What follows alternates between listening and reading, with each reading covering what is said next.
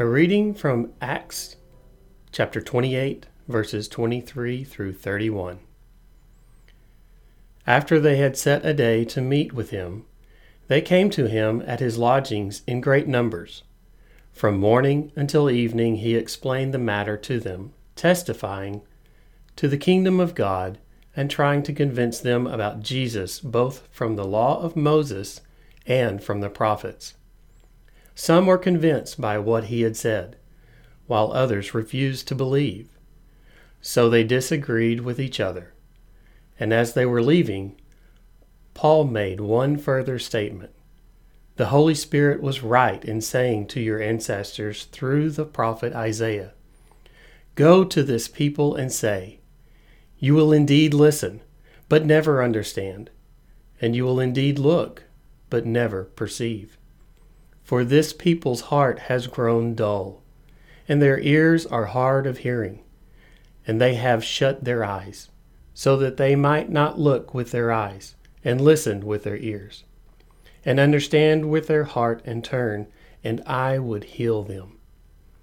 Let it be known to you then that this salvation of God has been sent to the Gentiles. They will listen." He lived there 2 whole years at his own expense and welcomed all who came to him, proclaiming the kingdom of God and teaching about the Lord Jesus Christ with all boldness and without hindrance.